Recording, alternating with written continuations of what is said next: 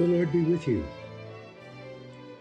Henry David Thoreau said, "The path of least resistance leads to crooked rivers and crooked men." Good words, I think, as you and I live in a culture where it can be so tempting to take the path of least resistance. Tempting to just go along to get along. Well, I was in college, home for spring break, talking excitedly with my mom about what I was learning and what I was doing, and my mother listened quietly, and then she warned me, "Tim, you're like a sponge soaking up everything around you."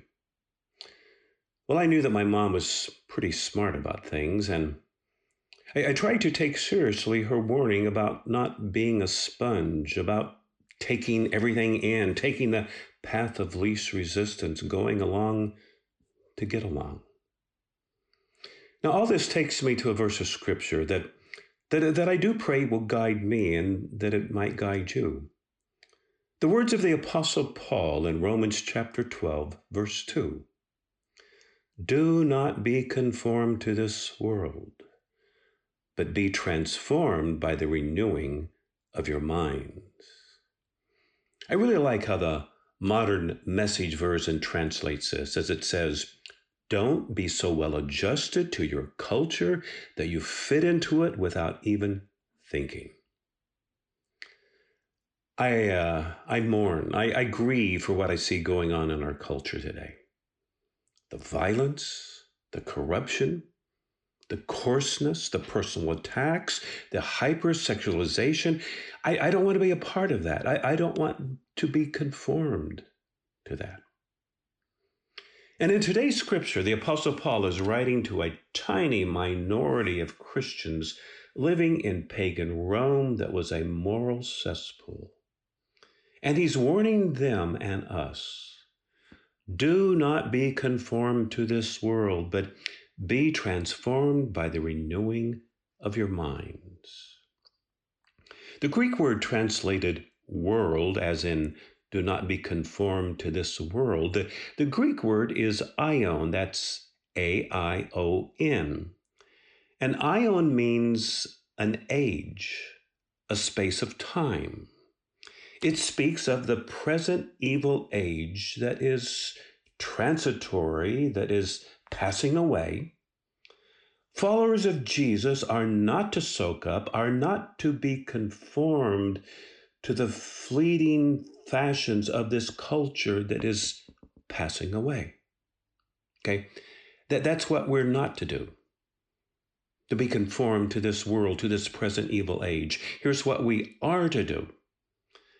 Be transformed by the renewing of your minds.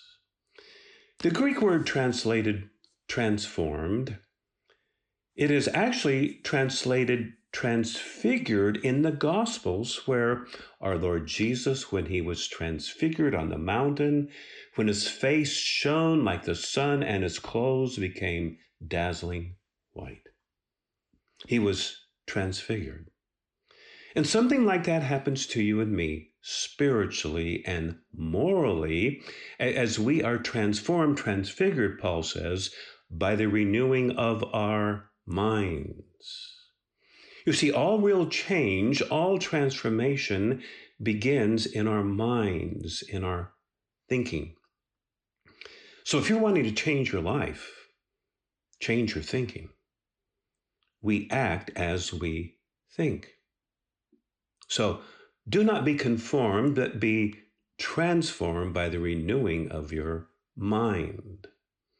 As computer programmers say, garbage in, garbage out. That is, you program garbage into a computer and you're going to get garbage out. If we program our minds with the garbage of today's culture, we ought not be surprised what we get out in our behaviors, in our way of life. This often leads me to look at my life and ask, how does my input of the culture, the world's media, how does that compare with my input of God's Word through Bible reading, Bible study, prayer, meditation, worship, fellowship with other believers. Something else here I find interesting in the word translated transformed. Transformed is in the passive voice of the verb, meaning that we are passive. We do not bring about this transformation of our lives. Our lives are transformed by the Holy Spirit as we input the Word of God. The Holy Spirit is always the agent of transformation.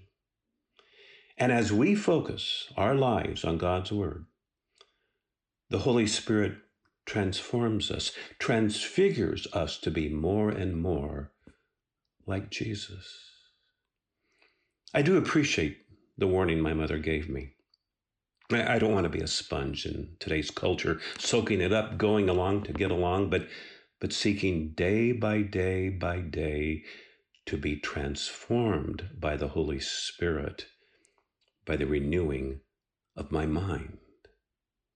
And so I pray that old hymn, may the mind of Christ my Savior live in me from day to day, by his love and power controlling all I do and say. May the word of Christ dwell richly in my heart from hour to hour, so that all may see I triumph only through his power. I am Tim Smith, a fellow traveler. Thanks for listening. Until next time.